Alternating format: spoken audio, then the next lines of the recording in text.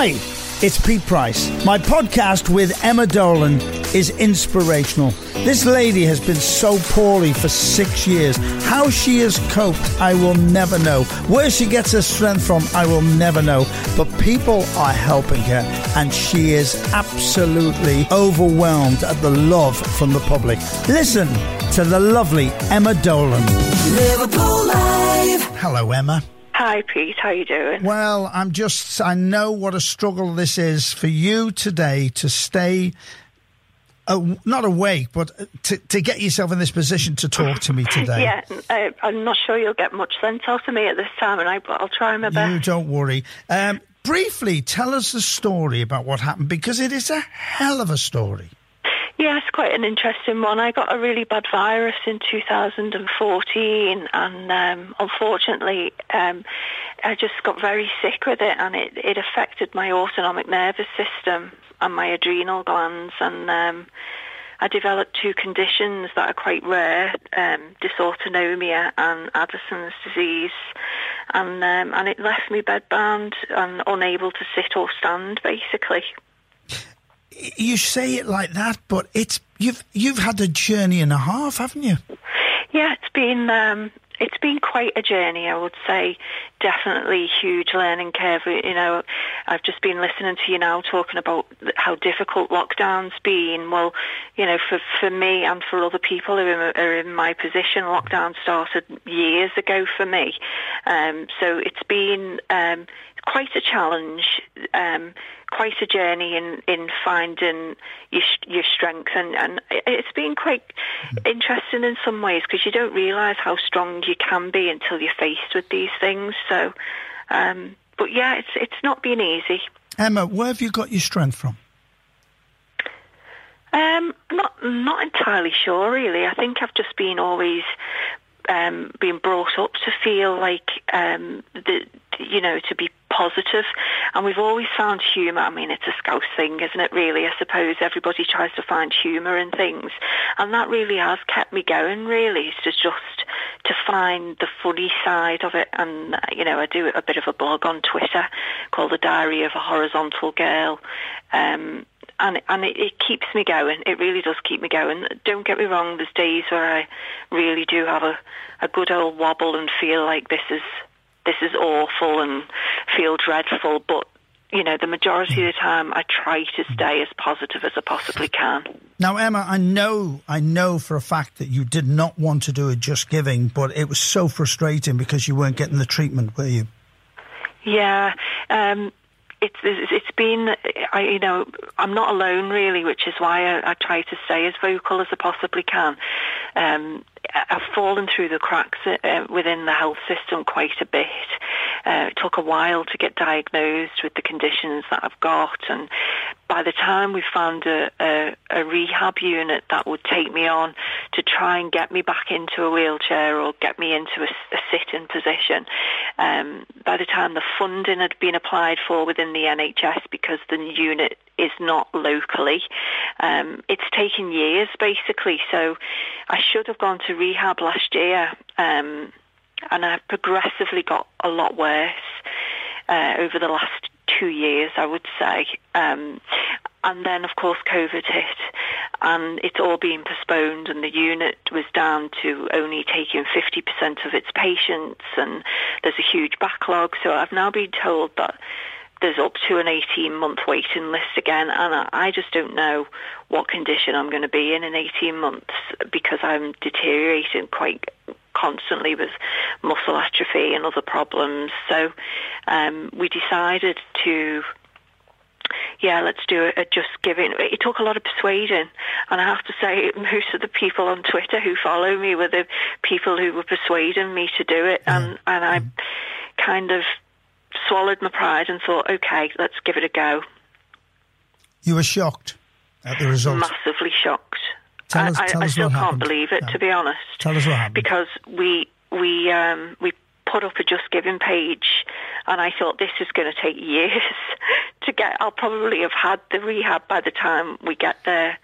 And within a week, we'd raised over £30,000. it took my breath away when I was told, and of course I'm dear friends with Carolyn Hughes, who's been a real fighter in your corner. The thing she told me was one of the things you wanted, and this stopped me in my tracks, was just to get a stretcher to take you into the garden to get fresh air. Yeah, that's one of the things that we really wanted. Is I live right on Sefton Park, and I miss it every single day. For years, I've been right opposite this beautiful park and not being able to get out of a bed to get to it.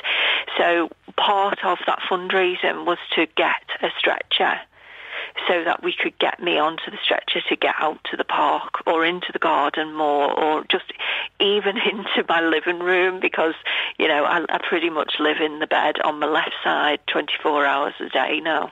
Wow. Can you explain simply why you can't sit or stand?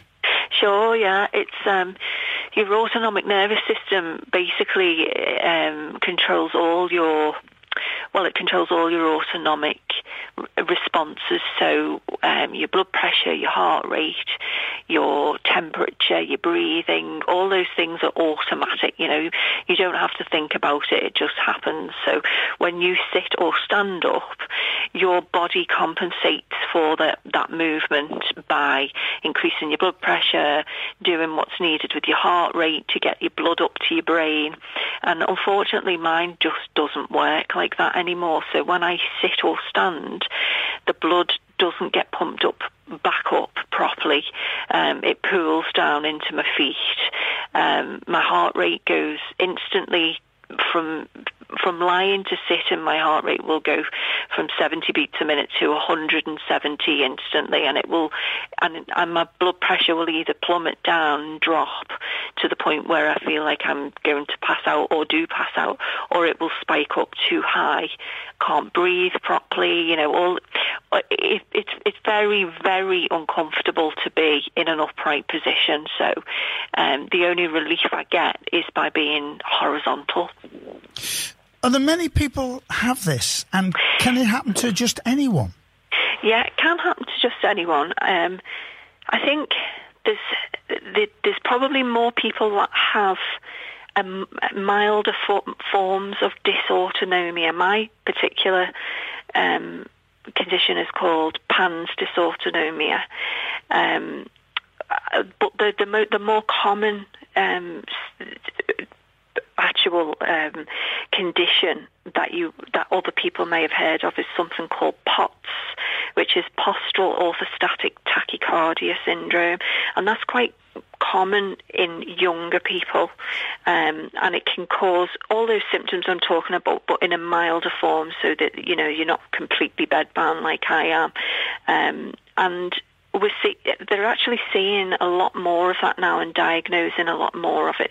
The more research that they do, and the more that cardiologists and neurologists are starting to understand it more, the more people are getting diagnosed. So whereas years ago, when I probably first got sick, it was rare. It's probably not as rare as it is right now, although it's rare for somebody to be completely bedbound with it, and that's just simply because I didn't get the diagnosis early on, and I've got other conditions like the Addison's disease on top of everything else. So and interestingly now they're seeing a lot more people with autonomic dysfunction from having COVID. So the people who are suffering with long COVID are developing autonomic dysfunction. Wow. Emma, what can they do for you? Now you've got the money, we've talked about the stretcher, what can be done for you? Well, this really, it's a strange one, because the rehab isn't about me getting better. It's about me not deteriorating anymore and building up some strength for a better quality of life.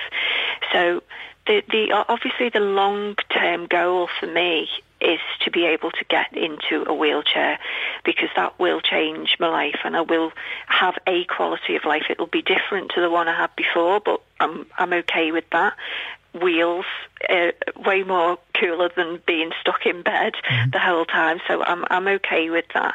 But this particular funding that we've done now is about getting me to London to stabilise the symptoms and to get me some neurophysio so that I can hopefully strengthen my body a little bit more and be less symptomatic and be able to have a better quality of life, use the stretcher more, and hopefully, touch wood, not deteriorate so much that when the inpatient physio actually happens in 18 months to 2 years, that I'll be well enough to do it.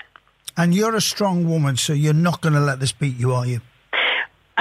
No, I'm not. I mean, as I said, I have my moments. I certainly do have a few wobbles along the way. I wouldn't be human if I didn't, but I will face it with as much courage as I possibly can, and I draw strength from everybody else who's, you know, everybody's going through their own troubles at the minute, and it's been a really tough year. And, you know, all we can do is be kind to each other and help each other out, and it really helps people like myself. Emma, I know that you've been incredibly humbled at some of the people, well, everybody that has sent money, but also the love that you've had to you. And I know I would never ask you who's donated, but I know some famous people have as well. You must be absolutely overwhelmed by it all. Yeah, I was only saying to Carolyn before on the phone, actually, I'm losing sleep at the minute not being able to thank everybody individually, because I really would. I just want to thank people from the bottom of my heart.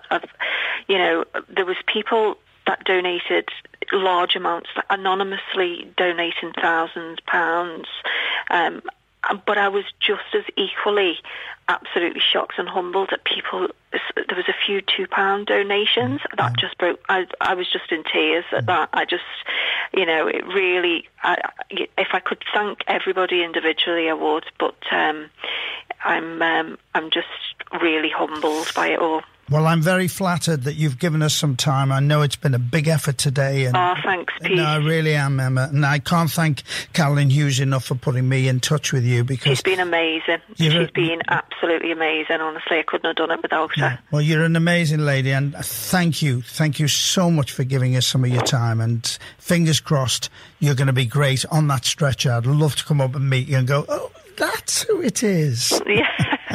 Come the park with me. When we finally get there, come the park. Emma, thank you very much. Oh, sorry, before you go, how can they find out about you? I nearly forgot about your social media. How can they find you? Oh, you can follow me on Twitter. I'd love you to follow me on Twitter. It's just Miss Emma. And, I'm on there most days, and I'll talking about my story and my journey, and be great. You're a lovely lady. Thanks, Emma. Thanks, Pete. Take care. That was Emma Dolan.